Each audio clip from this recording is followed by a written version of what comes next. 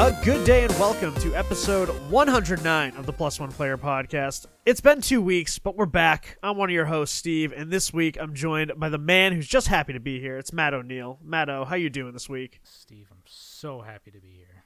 I know you subbed in at the last minute. I know. We're happy to have you. Happy New here. Year. Yeah. Lo and behold, Happy New Year. 2020. It's a New Year's miracle. Yeah, and it's New Year, same dysfunctional podcast. We're here to talk about some fun things, and this week we're joined by a great friend of the podcast. Any of you fans of that 3-episode Destiny podcast we did will know her. It's Maria. Maria, how are you doing? Hello, everybody. I'm very excited to have this very chill, very calm conversation with you guys. I'm sure there will be no arguments whatsoever. I'm gonna be so angry if your 10 don't match mine. Oh my god. Yeah, it's gonna be a reasonable conversation, folks. We're gonna be talking about some games because what better way to kick off the first episode of the new year by talking about all the games of the last decade. So I think this is a good start for 2020 because what we're gonna do, since we took a couple of weeks off to refresh the batteries, spend some time with family and friends over the holidays, and ring in the new year with some good folks and some good times. So now we're going to spend that time to talk about the best games of the past decade. So what we're going to do this week, we've all compiled our own sort of top 10 lists, some numbered, some not. And so we're going to each go through our top 10 games of the decade, give a little bit of a reason why we think these games are on our list, why they think, we think that they've had such a lasting impact over the years. And then we're going to try to rationally and reasonably come to a consensus on a top 10 for the games of the decade. I'm sure we'll figure it out. So, I mean, I got a good list of games. I'm sure you guys got some good ones too. I do. I spent valuable work time putting this list together. So that's what you should be doing. On my work notebook paper, it's right here. Your boss comes over and she's like, "Oh, what are you doing actually?" And you're like, "I'm working on the top 10 games of the decade." She goes, "Oh, take your time. Take your time. Yes. Please, no rush." You can't rush art. And let's just throw it out there now for all you folks out there, because you're going to listen to this, and I'm sure you're going to agree with us, and you're going to disagree with us. So give us a call with perhaps some of the games that really resonated with you this past decade. Give us a call at 347-509-5620, and we'll listen to another episode of the podcast, and then we'll tell you how right or wrong you are. You're probably wrong, though, because if it's not on our lists, then it's definitely wrong. So I think we should really just kick it off. It's 2020. Let's get into it. Maria, you're the special guest. You're joining us on this lovely Wednesday evening. So why don't you kick it off with your top 10 games of the 2010s, the 20-teens? Oh my god. So should I go through all 10 of them? So we're going to go 10, 10, 10? Yeah. Okay. What I would say is, we'll go 10, 10, 10, and I imagine there will probably be some crossover. And so if we have a game that, is on our list that you mentioned on yours, that's when we can all kind of talk about that game. Okay, cool. So nice order. Mine are numbered. It's very nice. Loose numbering system. But not in particular favorites, but I think in terms of my personal enjoyment. And then when I was also thinking of parameters for these games, it's my personal enjoyment, and then it's also impact on the culture. And of course, right. I mean gamer culture, the most important culture there is. Oh yeah, I mean it's probably the most sophisticated of all cultures too. The one true culture. Of course. The one true can be only one. So my number 10 game is the 2011 classic Todd Howard's Skyrim, Elder Scrolls. Oh, there it is. There it is. That was on the list. You gotta put it on. I own it on at least 4. I do literally 4 systems. Only 4 systems? Only 4. Wow, I know. 4 systems. There's an Amazon Alexa version of it. I think that ended up being legitimate. Yeah. There's hundreds of thousands of mods for it. I mean, how else can you start a list without Skyrim? Yeah, it's definitely the only game on any of our lists that it's going to have the amount of releases that it's had. Yeah. So that alone is impressive enough. It is, and I'll venture to say I think I like it most on Switch, but I'm also not a PC player, so I haven't experienced. Yeah, see, Yeah, Switch you can play it on the go. Yeah. you can. That was actually one of the first purchases I bought with my Switch, but I actually recently I traded it in because I realized I wasn't playing it enough, and I have it on PS4, and I have it on PS3 if I really want to get crazy with it. So I was also one of those who have bought it multiple times, played through it multiple times, had hours upon hours of enjoyment. And because this was really one of those like first RPGs for me, and it kind of came at a time in my life when I needed a game like that. I started playing it like right after in my senior year. I tore my ACL, so I had to have ACL surgery. And so it kind of came at a perfect time when I was like, well, I have to lay in bed all day and I'm on painkillers, so let's get crazy. And I just got lost in that world, and it was great. It is. I mean, what Yeah. game can you carry around a sledgehammer and at the same time get caught in a vampire dungeon, and then every time you load your save, it's the same spot in that dungeon. You just have to start the game over. I mean, where else do you get that? Guess I'll be a Khajiit. Yeah. My number 9 game is another one with legs the size of skyscrapers. 2013's Grand Theft Auto 5. Another game Also I own. on the list. Another yeah. game I own on multiple systems.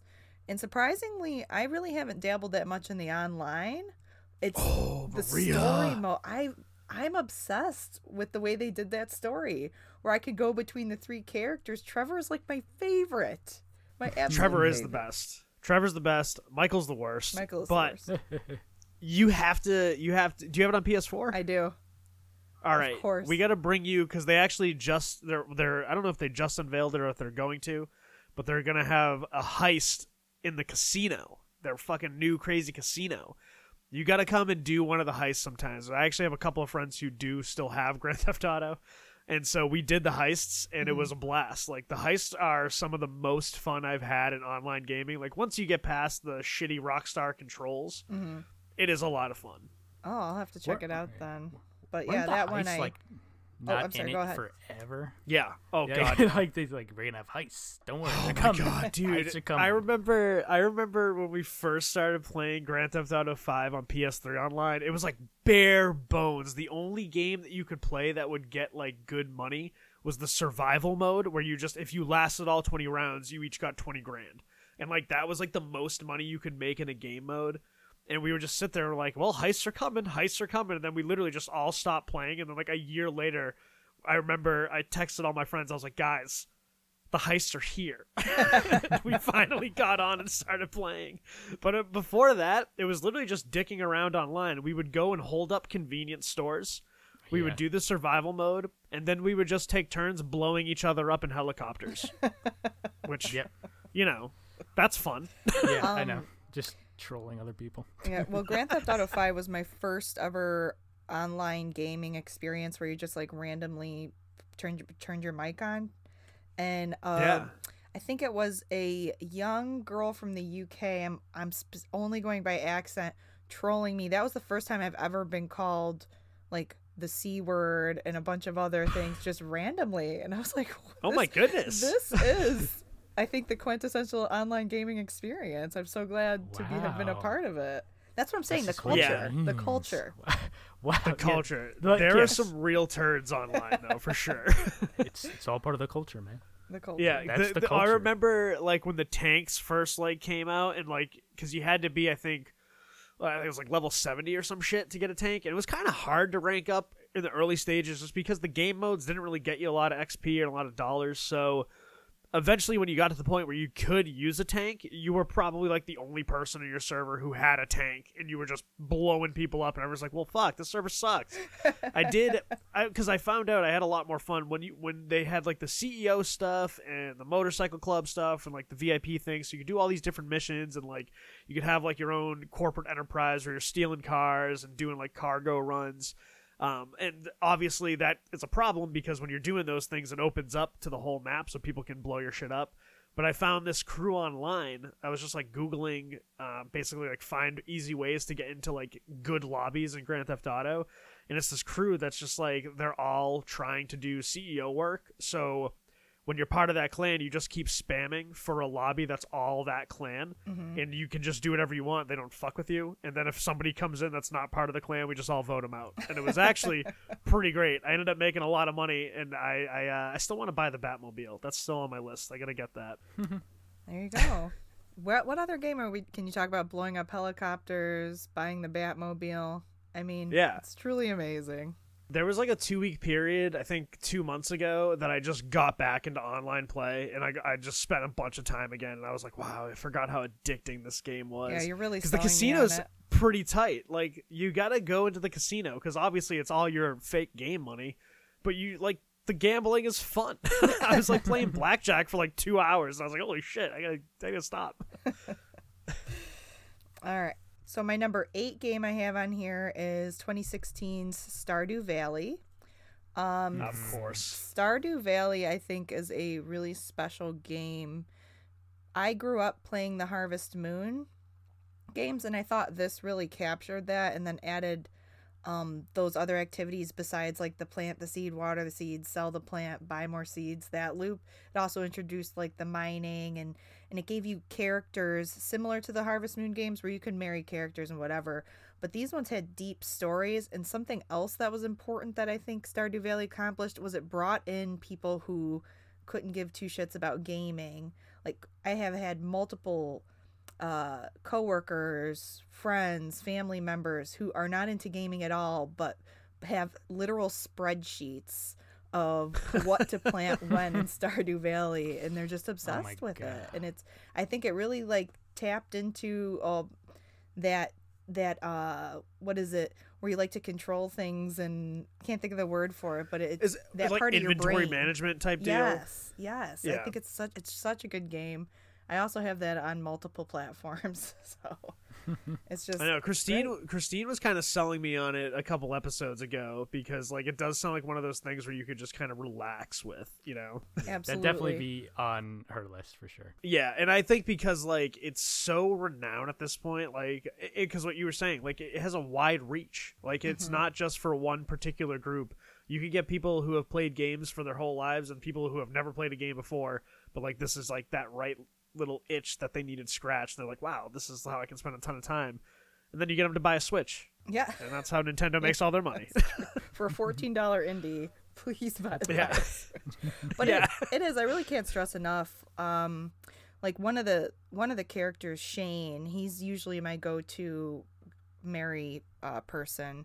But his story, as you get to know him more, he's kind of just like a gruff guy, and then as you increase your relationship with him, as you get your hearts up, and you have like each person has like a little cutscene-esque type of scenario, he's really like he doesn't like himself. He thinks he's a fuck up and a failure, and you're kind of helping him see that he's more than that. And it's like, holy shit, I came here to plant some seeds, and you're giving me like the feels here. So I mean, it's actually just like it's great. You're just marrying Shane from The Walking Dead. Yeah. Like that's all that is. Coral. And speaking of feels, number 7 is 2013's Gone Home, which is Ooh, kind great of a call. representative of that whole walking sim genre. But I think Gone Home did it first, and they did it best. I remember I played that game. I had no knowledge of what it was. I knew absolutely nothing about it. I turned it on thinking it was a horror game. And then I went through it. I did, because I'm looking around the house. My family's gone. I was like, oh my God. And then it grows into this learning more about You're waiting my for sister. the PT girl to show up behind you. Yes. Yes. And it really, that story really touched me. It was brilliant for like a few hours. I mean, it was probably one of my favorite stories of any medium, including like books, movies, TV shows. Gone Home is really, really excellent. Wow. Yeah, I ended up playing that one only a couple years ago, because I ended up playing it when it came to PS Plus. That's honestly how I've stumbled on a good amount of games, like PS Plus, Xbox Games Pass, like all those deals. That shit has been a godsend, because I never really would have went out of my way to probably play Gone Home, and then because it was free, I sunk like only like 2 or 3 hours that it took, and I got swept up into it. It's such a well-told story. It's so emotional. It's like that one and like What Remains of Edith Finch always stick out to me as like, for sure. They're those games that there's not a whole lot to them, but they never leave you. Like, you'll always remember that time you had with it. Yep. It's very personal. Yes. Yes. That's why it's not just like, whoa, wasn't that Right. so, like, weren't you so touched when you blew up that planet? Wow. Like, it's very, like, relatable and, like, oh. Exactly. Mhm. It was also one of the first games I played that it was like, oh, wow, games can be like this. Like, Yeah. games don't Yeah. have to be like the shooty. Even though those are great. I do love a good shooty, but I know. I have one of those style on my list. So when we get to that, it might actually be on one of yours. We'll see. I guess we'll see. It's a popular game. So in the vein of storytelling, number 6 is 2013's The Last of Us. Again, a game that kind of transcends gaming because it I think that also brought in people who don't really play games or people. That's one of those games where you can sit and watch someone play it and you have the same emotional impact. Very excited for the sequel. I don't know if I can say more that hasn't already been said about the game, but it's definitely I know, right? definitely one of the games of the decades. I'm sure. Because that was one of those ones where like, because I was already a fan of Naughty Dog, and then that was pretty much the last big PS3 game before the PS4 came out. So I'd been looking forward to it forever, and I remember I just couldn't stop playing it when it came out. And then when it came out again for PS4, I bought it on release day. And honestly, it ran so much better on PS4. That's why I played it. You can tell yeah. it was pushing the PS3 to every last limit it had, but my goodness, the storytelling, Joel and Ellie, like Troy Baker, Ashley Johnson, like unbelievable. Like absolutely unbelievable. Like both of them put forth some great performances.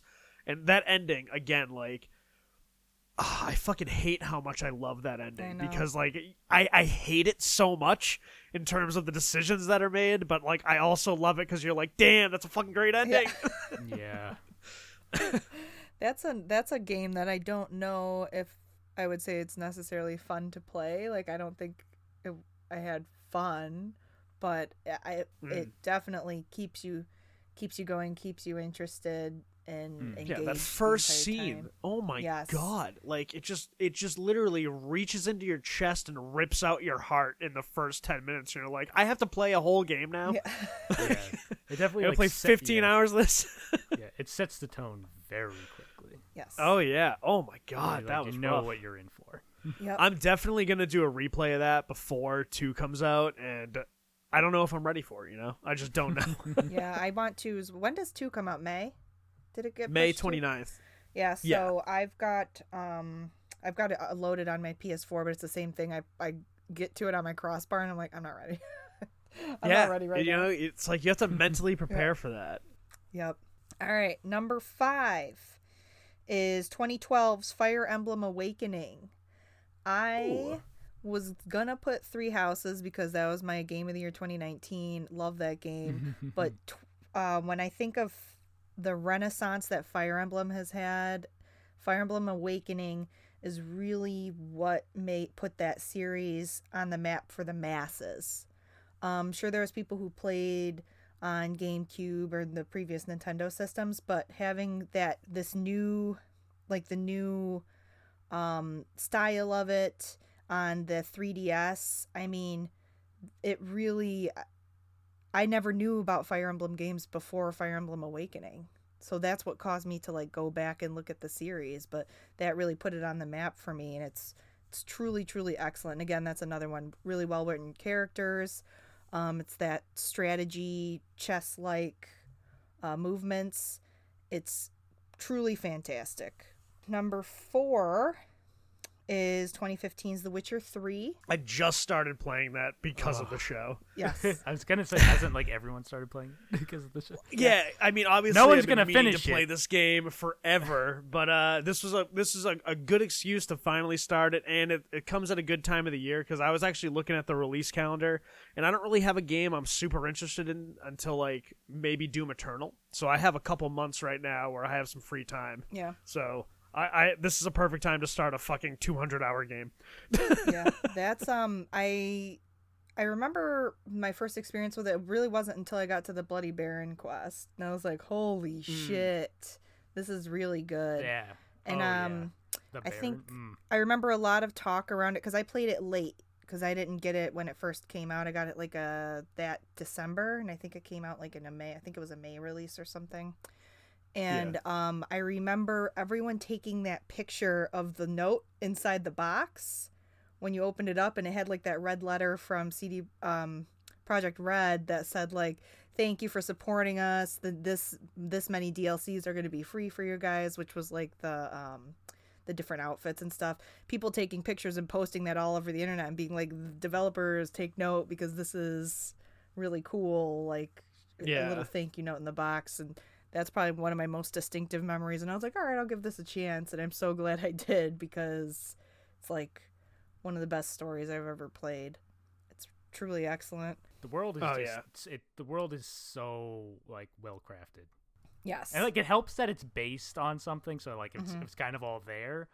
But it's like at the same time, like the developers like alone, like how much they added to like the mythos. Yes. Because like all of like the story stuff is like outside of the books. Like all like the characters, the sort of like the rules and like the world is all taken from the books, but like the storyline is totally original to just the games. Yeah. So it's like that's all them.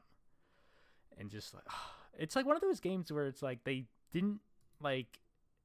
weren't just throwing in filler at some point where like, oh, we have this huge world. I mean, some of the quests are like obviously like very side questy, like go pick up these signposts that someone knocked down or whatever. It's like stuff like that. But even then, it's not just that. It's like there's something else to it. It's like, it's like these guys were knocking it down. Now you got to get into a fist fight with them.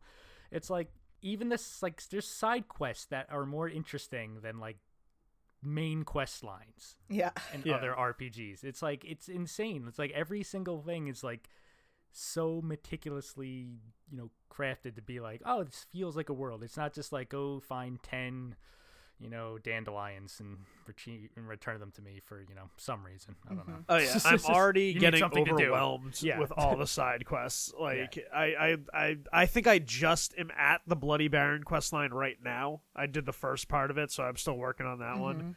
So like I'm at the part where it's like starting to kind of pick up.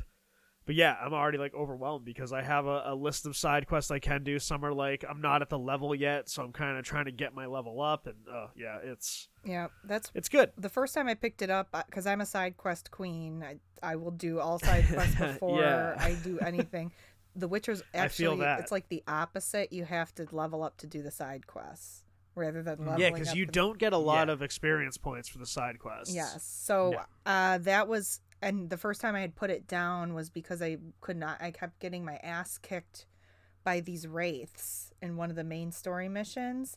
I was like, why does this keep happening to me? And it was a contract, I think it was. And was it the Noon Wraith at the well? I think so. Was that a story mission? The Devil in the Well? That's a side mission. Yeah, so it was a side mission, and Yeah. I was like, why is this kicking my ass? And then I went on like GameFAQs, and I was like, what is happening? They were like, you need to do the main story, and that will level you up, and then you can go back and do all these, and it won't be any problem. And I was like, you have to. Yeah, that's what I did. I'd do all the side quests I could possibly do until like there weren't any left, or they were all too high level for me. Yeah. Then I would do the main story mission. Yes. Yeah, that's the approach I'll go take. Back to doing side quests. Yeah. But I've heard a lot of people talk that they don't like the combat. I honestly think the combat's fine. Like it's a little cumbersome at 1st. I never had really huge issue with it, honestly. Yeah, I feel like it's red tree with the the short, quick movements. Okay. And that I found that to be the most fluid I think it can be. I don't remember what the other two. I put all my points into I think it was the combat tree. Like I put almost everything into combat because there's certain things that like give you like once like the like some of the final tier upgrades are like you get extra adrenaline points or whatever, and when you have full adrenaline points you can cast all your signs at max level. So it's basically like you just need that, and you don't even need to upgrade your signs, like because you'll have almost always full adrenaline. You could just cast them at full level anyway. Yeah, it's good to know. That's my recommendation. Yeah. That was also, I remember, in addition to combat complaints, there was also complaints about Geralt's movement, and I think they went in and added a movement setting so that it's more like traditional walking. So remember, it's like he lumbers around, and it can be kind of frustrating when you're trying to walk and run.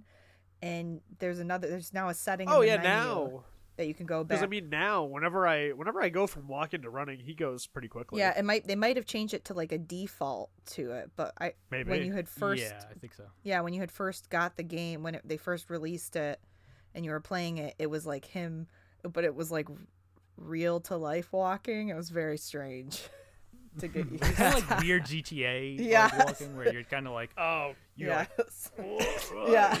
Oh shit! Here we go again. Like accelerating and slowing. It's like you're just weird Jello man.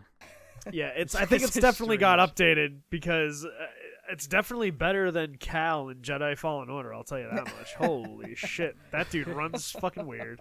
And that's why I'm so excited. He's just like for Cyberpunk. Like He's a Jedi. He's got the control of the Force, but not his fucking arms. This is how they taught me to run. All right. What's your next one? Where are we on your list? Is this 5 or 4? This is now number 3. Whoa! 3. I know. Number 3 is 2015's Bloodborne. All right. All right. Steve, we talked a little bit about it before we started recording, but yes. Bloodborne, I think I like Dark Souls 1 the most, but Bloodborne is definitely up there. It allows you to play more aggressively, whereas traditional Dark Souls is like a sword and shield, and you're kind of watching your enemy's movement and moving with your enemy. Bloodborne encourages you to be as aggressive as humanly possible, and there's even a mechanic in which you can get your life back if you hit them at a specific time in their attack. So it rewards you for even being super aggressive. And like we were saying, I think it turns a lot of people off in the very beginning of the game because that first area feels very overwhelming. There's just a ton of really tough enemies, but it is truly not indicative of the rest of the game. Beast. As soon as you beat Father Gascon and you go through the cathedral, it turns into that more traditional Souls-like linear experience, and you're getting that whole ambiance of the Gothic castles and ghouls and creatures, and it's aesthetically one of my favorite games I've ever played, and it's mechanically one of my favorite games I've ever played, and I think it's absolutely incredible. I'm probably going to boot it up before March Madness hits this year. I mean, it's just I love it. I would encourage anybody to try. I think, was it a PS Plus game? I don't remember. That's how I actually have it, because fun fact, this is back when like it first came out, I think in 2015. I didn't really know much about it other than it was like a well acclaimed PS4 game, so I went and bought it, and I fired it up, and I was like, wow, this game is kicking the shit out of me. And so I obviously never got sold on it, but when it came out on PS Plus, I downloaded it again, and like I was saying, like I completely agree with you. Mechanically, it's very fluid. Mm-hmm. Once you get the hang of the combat, it is a very satisfying game. The problem with me is I got to that main one. I got like that first boss down to like a quarter health, and then it killed me, and I was like, ugh. I just got so dejected because I was like, I had to go all the way back, and then I got distracted by other games, which is always what happens with Bloodborne, because it's never high enough on my list where I will play it over some other game. Right. And so I do have to give a shout out to our good friend Reese, who always calls in, because he has offered to assist me next time I do fire it up. So next time I do fire it up, I'm going to shoot Reese a text, and he'll help me get through that first part so I can really get into it, because that, like you said, you're spot on. That part is very overwhelming because there's a lot going on, and it's not so much that they're super difficult, but there's a lot at once. So you kind of have to figure out like who you're going to try to take out first to make it so you're fighting as least as minimal of them as possible, because if they all get on you at once, you're kind of fucked. Yep. There's I remember when the game before it came out, There's a Souls YouTuber. His name begins with an E, and it escapes me right now. But he does walkthroughs and tips for all of the From Software Soulsborne games. Yep. And when he was first, they flew him out so that he could test Bloodborne. And he was in that first area, and he was kind of maneuvering his way through it.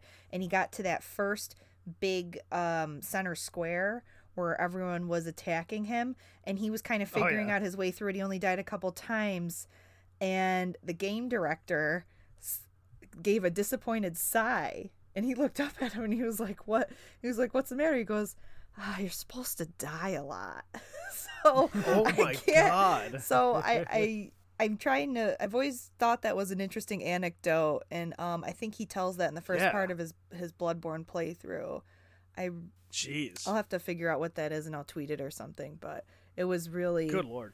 I thought that was really funny and pretty close to what happens to you in that first area. And then once you can, maybe I'll have to shout out you next time I sign on to that too. Then apparently you might be able to sherpa me through some of this too. Like I said, once you get past that and the game goes more traditional, linear, it allows you to start your memorization patterns and figure things out, and it's just it's so good. It's so good. All right. Keep that in mind. All right. My number 2 is 2017's Persona 5. Ooh. See, this is good because I don't think either of us have played that. It's not so going to be good. That's where like Christine's played Persona. So I thought we she were would gonna have had more to contribute. I thought I was gonna get roasted for not having Persona 4 Golden on here, but I think pound for pound, Persona 5's a better game.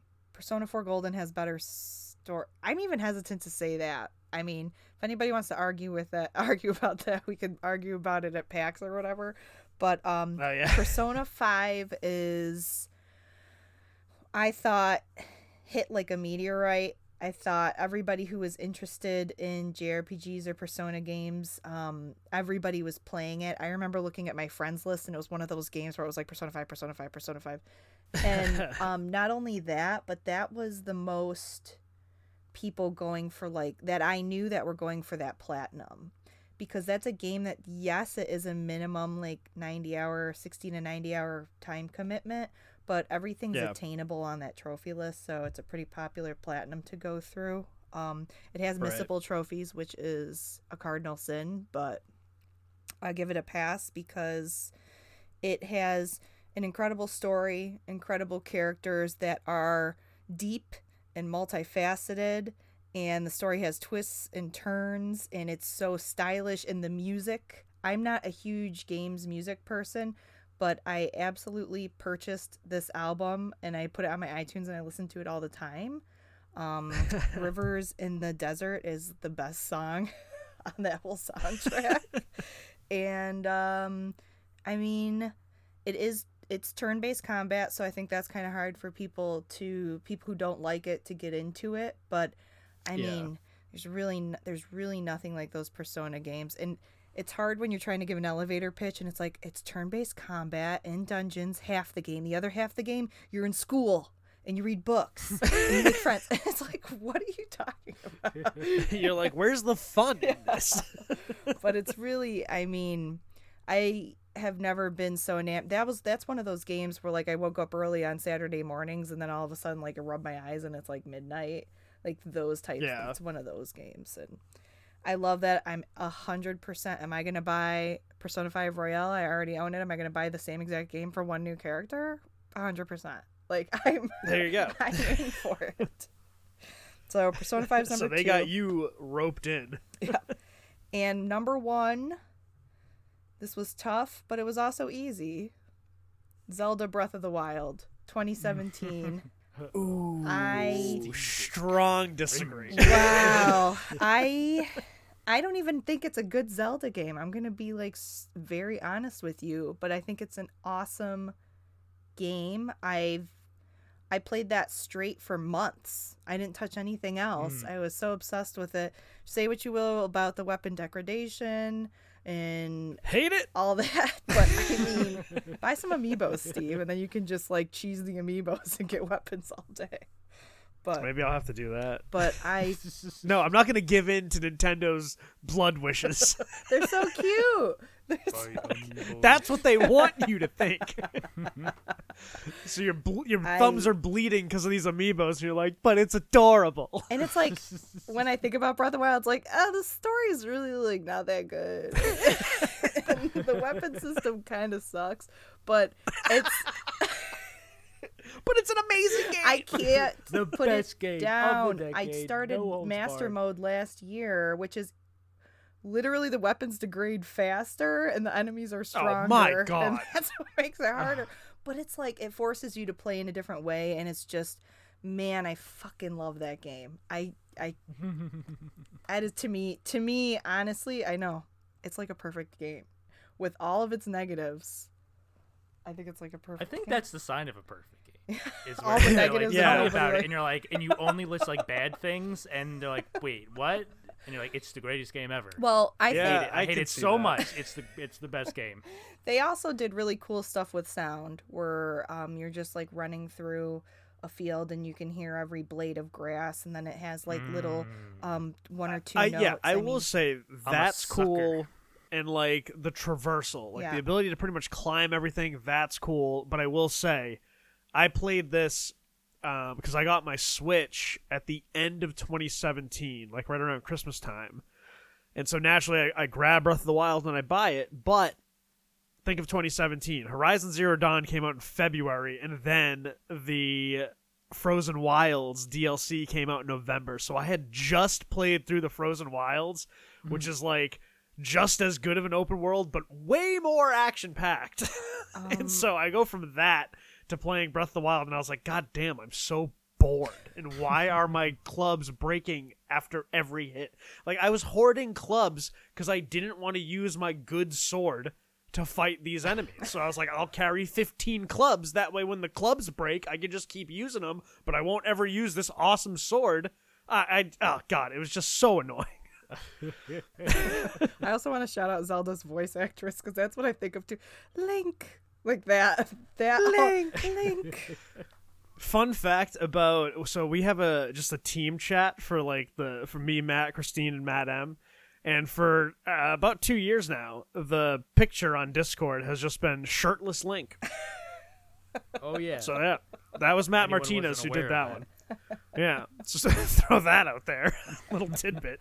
That's a hell of a list. Yeah, so that's my 10. I've got nothing from 2018 and 2019, which I was Oh, crazy to I got a me, few. but- I got a few.